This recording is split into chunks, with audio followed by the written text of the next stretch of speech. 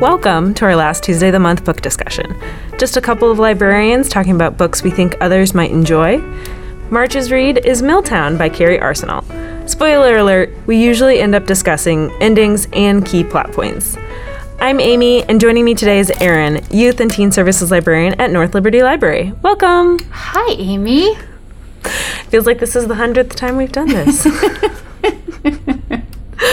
So for those of you who are not familiar with this book, maybe listening in to get a taste of what is to come if you're thinking about reading it, this award-winning book is what I would call 2 parts memoir, 1 part socioeconomic commentary, and 1 part environmental nonfiction.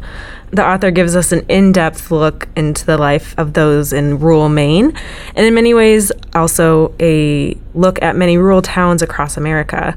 It's a book that I felt took a chapter or so to build, but once it did, I was hooked.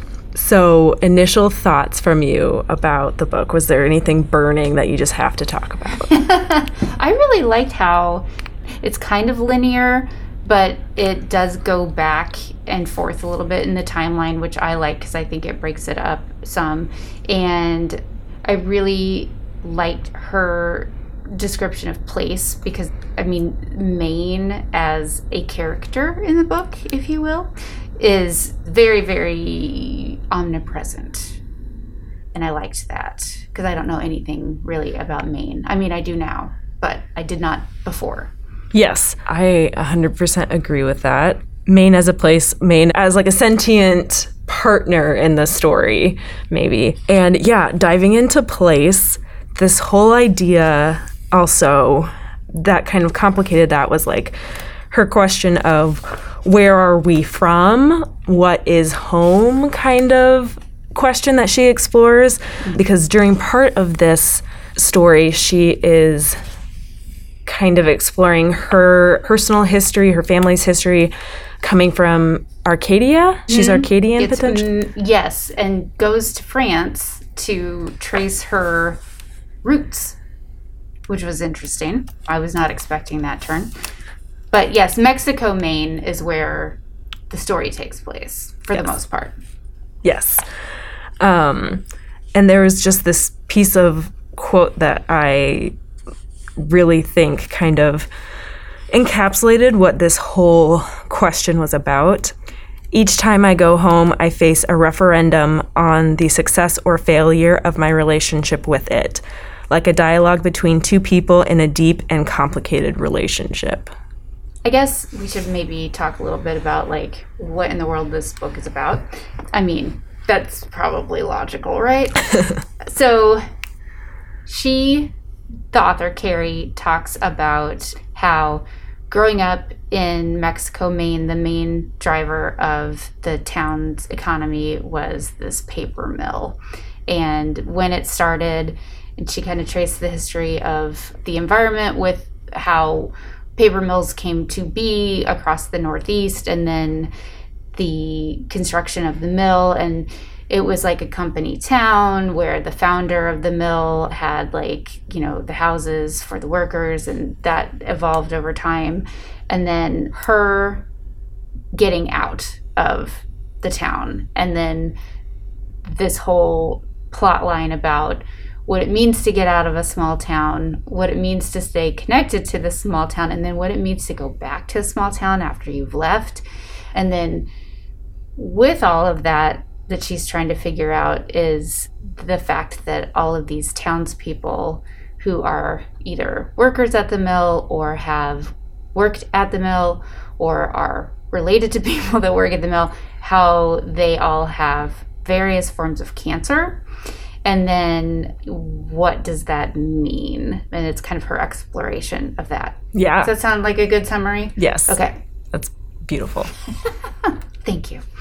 When I was reading it, it made me think about, so there's the book Dreamland by Sam Quinones that talks about Portsmouth, Ohio, and the industry that grew up there, and then what happened when the industry left. And that's when the heroin epidemic kind of came into that part of Ohio. But like the town's swimming pool that they had was like a central focus of that book. And it was almost like Maine as a character, that swimming pool, because it was like football fields, large swimming pool. And it became its own character. And then just the stories of like what happens when you have industry that moves into a place, and then like all of the environmental things that happen when no one is watching or when everyone is watching. And that, so like I've read a lot of other nonfiction books that were kind of similar to this. And also it made me think a lot about Erin Brockovich, which I know seems a little bit out of left field, but she uncovered what P&G was doing out in California with the town that was close by. And it was so similar with these people that were getting their water on the land that P&G was in, and it was all contaminated, and their kids all were dying of these really rare cancers, and the company was doing everything they could to hide it. So yeah, those were things that stood out to me. Yes. And twist in this story that you end up finding out while she's like digging in and getting all this paperwork, requesting, disclosure of documentation, is that the government and everybody knows it's happening and it's okay. Like, legally, yes, it's okay. I'm not condoning any of this. No. But that legally, they know all of this, even if they can't trace the amounts of the main pollutant that is talked about here is dioxin, which is used and enters our water supply in their town through the process of bleaching paper from this mill. And it's classified, I guess, as a persistent organic pollutant. So it's federally recognized, but is accepted widely. Mm-hmm. Like there's a certain amount that is okay in the body.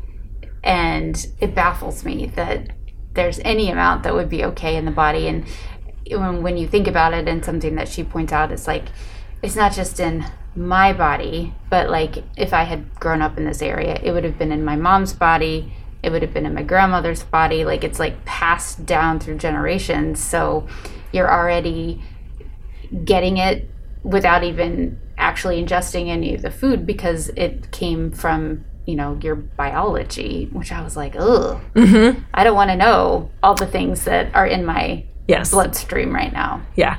Ugh. Yes. Although it does mention that approximately 90% of dioxin supposedly enters our body through food sources. Yes. So directly going into their water supply, fish, lobster yes. in Maine. Mm-hmm. Mm-hmm. What I learned, don't eat lobster. Yes, although it's delicious if you eat fish. Yes. Or shellfish. And also to clarify, there are like very specific pieces of lobster that the EPA, I think, in particular says, basically, you should not eat these. But in general, the EPA says lobster's safe to eat, mm-hmm. but not specific portions of their anatomy, which is yes, a whole other thing. But there's just lots of products that I learned about here. Mm-hmm. Very informative, and that just mind-boggling. Yes. And I think something that I also learned was, so the original founders of the mill, eventually they sold it, and they had been taking the waste from the mill and like burying it outside of the land, but it was creating these like black sludge bubbles that were showing up in the river and then in this guy's well water. And when a new company comes in and buys, say, a paper mill, they are responsible for like whatever is left over that is contaminated, which I didn't know that. You would think that when you buy something, if it's defective, that goes to the other partner or agency to fix it. But that is not how it works. And ultimately, like, the only people that are suffering are the townspeople mm-hmm. and the town itself, because the company, they like to keep things quiet. There's lots of stories in the book about mill workers who were like chemically exposed or like a job site accident, and like good mill workers, they would go to the mill infirmary first before hopefully not going to the hospital, but eventually, some of them would end up there and then go back to look at their mill health records, and there would be no sign of what actually happened. They would say, so-and-so reported flu-like symptoms, when actually so-and-so had been like chemically burned, and it was like chemically burned his lungs, and later on he developed pneumonia, and there is no record of his accident in any of the files of the mill. So there's like some shady things happening there. Shady things all around, I think. Yes. At one point, all this kind of backstory with the shadiness, as Erin so eloquently put it, of the company, and also kind of the follow-up shadiness, I guess, of the government's position on some of these things, leads the author to talk about, are there any real experts?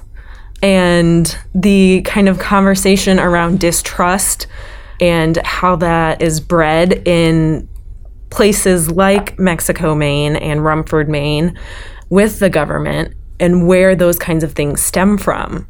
And then that also led to kind of the discussion of political leanings in small towns and how people feel represented or not by their government, which it's just another example of when our institutions fail us. Yes, and why it makes sense for people to become skeptical of what the government is telling them. It's hard to stay apolitical sometimes in the library land that we are in, but it makes sense to me how some people can be, for example, vaccinations. We'll just go there today. We're just going to do it. Why there are people that would be skeptical of getting a vaccine that the government says you need to do, or that, the Center for Disease Control says you need to have this vaccine, because there are lots of instances where the people that we've put our trust in have let us down, and it's not too far to get to that place where you're like, well, why should I trust what the government or the CDC is saying when they let DDT be an okay pesticide for a long time until, Rachel Carson made a big stink about it and let us all know that it's poison, basically. So I will say that I do believe in vaccinations, and I mostly trust the CDC and the government, but I empathize and can understand how people do not. And I feel like in the book, there's definitely, and she talks about it throughout, where it's like, oh, haha, we're in Cancer Valley. There was that whole documentary about Cancer Valley and what the mill was doing. And there's a lot of people that were like, yes, all of this is true, and I still support the mill because that's how I make my money and feed my family. And then there was other people that were like, yes, all of this is true, and we need to get the mill out and shut it down and do all of this cleanup. And then, there's like the mill officials who are like, none of this is true. This is blatant lies. And it's really hard when you are up against forces that don't seem to take you as an individual, small, not rich person into account. And I think that's really sad. And I think it gets to the heart of a lot of places in America where there has been manufacturing and industry that has helped sustain an economy for so long, and then it leaves. I think about, like the furniture manufacturers in the South, like North Carolina. I think they had a lot that when everything was going overseas in the 90s, that left a lot of people without jobs. And it's the same thing where I'm sure there's environmental stains, but also it's the people that are left behind and nobody thinks about them. And then those places are often ripe for other industry to move in, which is the whole Nestle Waters thing that happens in this book, where I was just like, ugh. Do you want to talk about that? Yes, please. Chapter 11. Yes. So Nestle Water decides that they're going to try to basically buy the water from the town's main river source. And I can't remember the name of the river right now. The Androscoggin. Androscoggin, that's right. Yes, and so this is happening, actually, I mentioned earlier Rumford, which is a town very close to Mexico, Maine. So they're going to come in, they're trying to negotiate to pull out all this water from this town's main water supply and then have it bottled and, distributed all over the United States, all over the world. So there are all these meetings that are happening, and it seems to take on a lot of issues that we see as far as our author tries to get involved and just the water board. Yes. So she approaches the water board, and they're essentially trying to block all of their citizens out, it feels like, is kind of the feeling that she gets and she gives us as readers. They hold meetings at really inappropriate times in the middle of the day where 3 o'clock in the afternoon. Where, people who have children are picking kids up, when maybe workers are still, in the middle of their job. They're not going to take time off to attend. So they are pushing through this contract with Nestle. It's a big cluster cuss because the people on the water board, they don't want anybody's input. What they see it as is a way to help the infrastructure in Rumford and in Mexico. So they see it as a way to get money to do some improvement projects for the downtown, which is desperately in need of getting their water main fixed and sidewalks and things like that. But Nestle, their Poland Springs brand, they would pay for all of that stuff that needs to be done, but at what cost? And also, when you have this giant mega corporation like Nestle moving in, where it's already problematic in so many other parts of the developing world because of their marketing of baby milk formula. That's a whole nother thing that you can look up on your own. It might make you really mad. And it's taking advantage of people that are not paying attention, which is why it's really important for everyone to stay involved in local politics, because, this is what happens. And who knows if people were getting, money in completely above board ways that were on. I'm not saying that the water board was, acting out of sorts, but they were certainly not very amenable to any sort of criticism of this plan that they have decided that they are going to do, because they want to buy out people's farmland to, drill into the aquifer. And what does that mean for the landowners? And I don't know, it's just very frustrating for this little town because they need the money, but at what cost? Right. And essentially taking also public land, essentially, because at one point they're just purchasing straight up land in this and taking those public lands and putting them into private hands, I think is at one point a phrase that gets used, and maybe that was also taken from Rachel Carson. Mm-hmm. But the stripping of those things that should belong to everybody, essentially, and depriving people of those natural resources. Yeah, which I think also brings up an interesting point about there is a perception about Maine and Mainers and also Vermont and Vermonters where, if your ancestry did not go back to the Mayflower or before that, you're basically an outsider. And it's not necessarily the most welcoming place. Now, I'm not saying all Maine and all Vermont people are like that. It's just, that's the perception. And so for Carrie to make inroads, she really has to rely on the network of the in people, because she moved. She left town and then she got married and her husband was in Massachusetts. Yes, but they also lived in California and in the Caribbean because he was in the military, and so they moved around a lot. So she really had to work her way back into people's good graces to even like talk to her about all of these different issues. And I think that this whole drama with the water board kind of stems from her being this outsider because she does not live there. She travels back and forth all the time because her family's still there, and her dad, it turns out he's dying of cancer. Shocker, because he worked at the mill. And because she lives in Connecticut, they just don't see her as, I don't want to say good enough, but like, you know, she left. And I think that that's the other whole thing throughout the book is that what happens when you leave a small town like that, yeah, you can become maybe more successful in different ways, but like, it's like you can't go back, and it can never be the way that it was.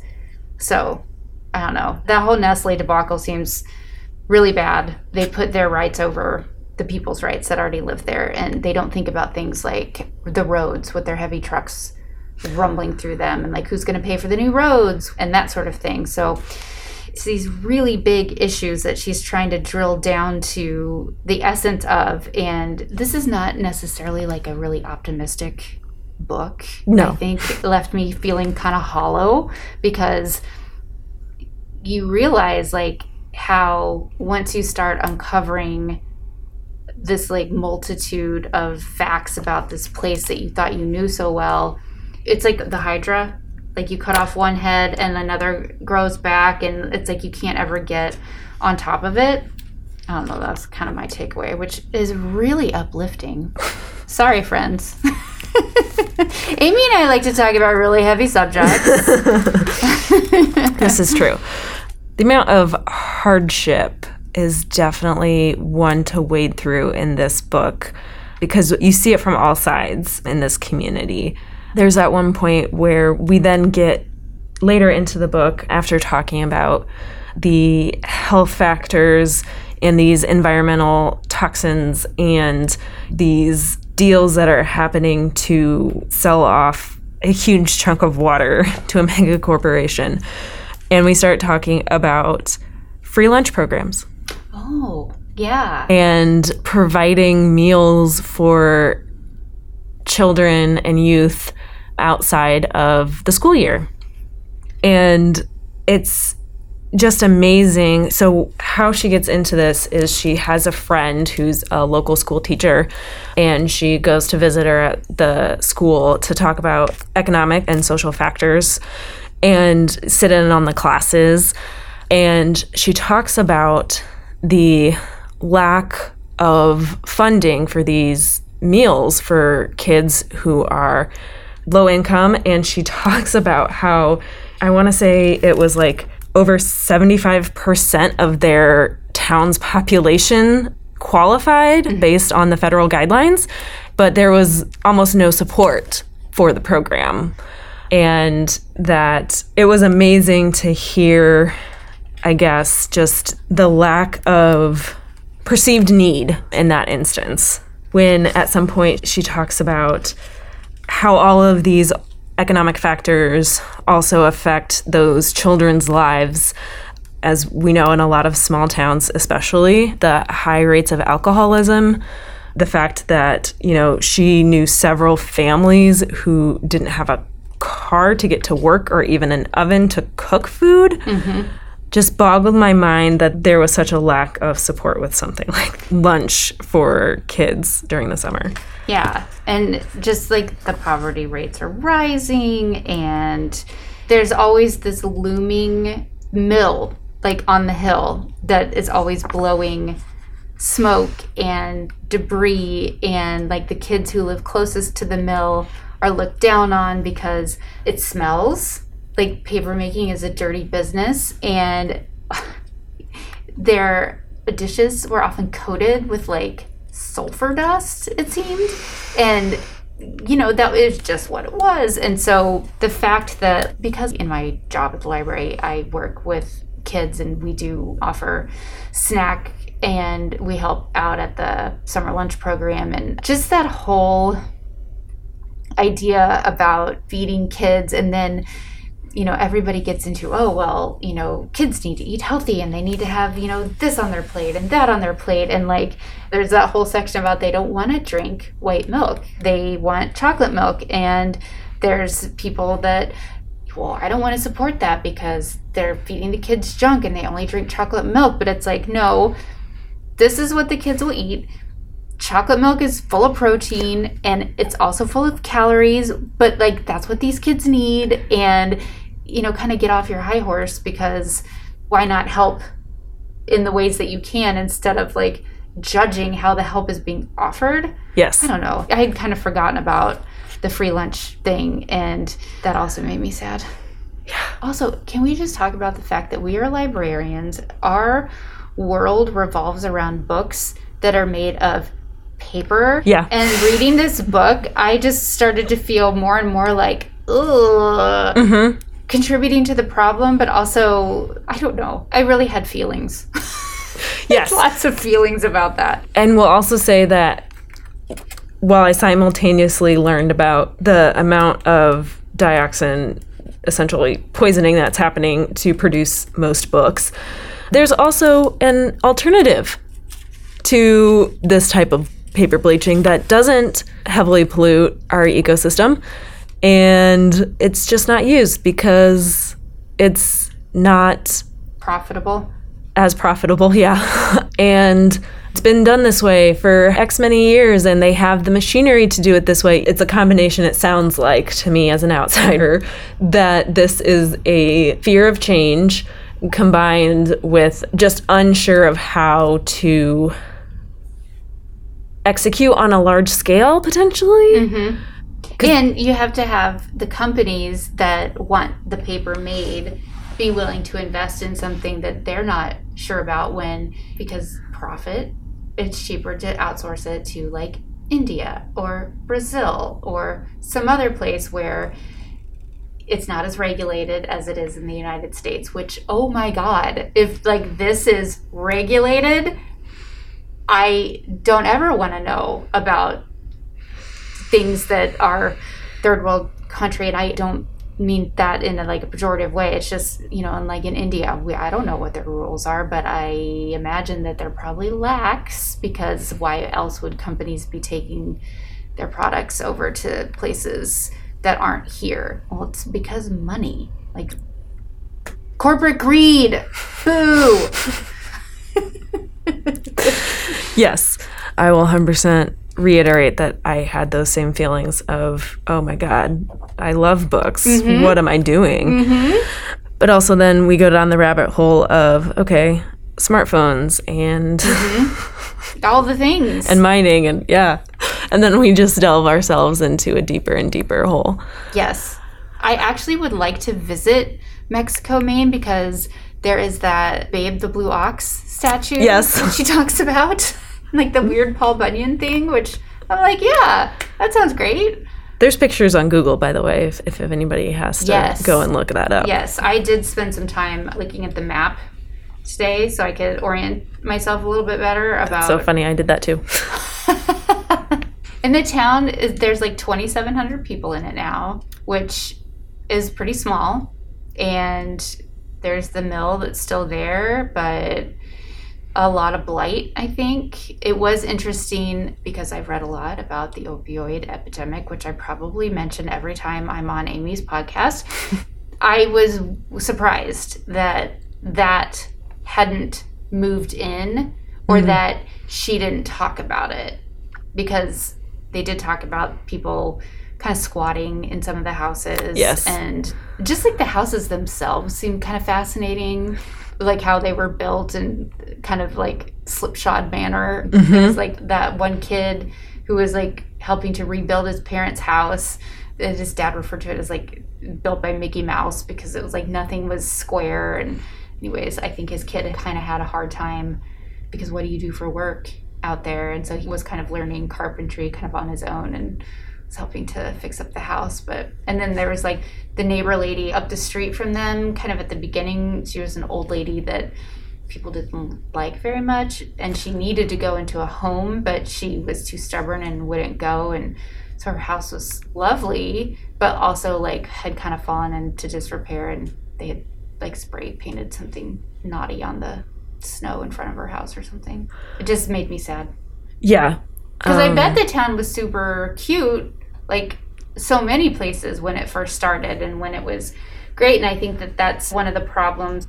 I think people, and I would include myself in this, where we think of small towns, we think, oh, small town charm, and like everyone knows everyone, which is true, but that everything is great. And then you leave and go back to your town and are like, whoa, wait a minute, like everything's not so great, and it's just like this veneer of things being a certain way. And I think that's really hard for people to deal with, and it's hard when you live there and you see all this change happening, not for the better for your town, but you are, you know, given images and images and images about things being so great everywhere else, and you start to get into that mindset of like, well, you know, it's so great everywhere else, why aren't things great here? And then it's really easy for politicians to swoop in and say, you know, I'm going to help make this a place that's great again.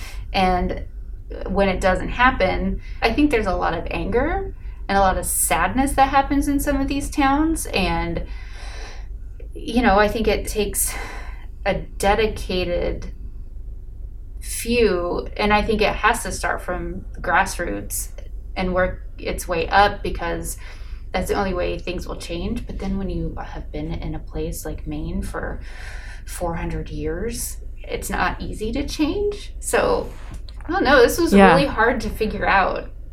And she like ultimately that's exactly what she says, right? I feel like we need to like find a ray of sunshine somewhere.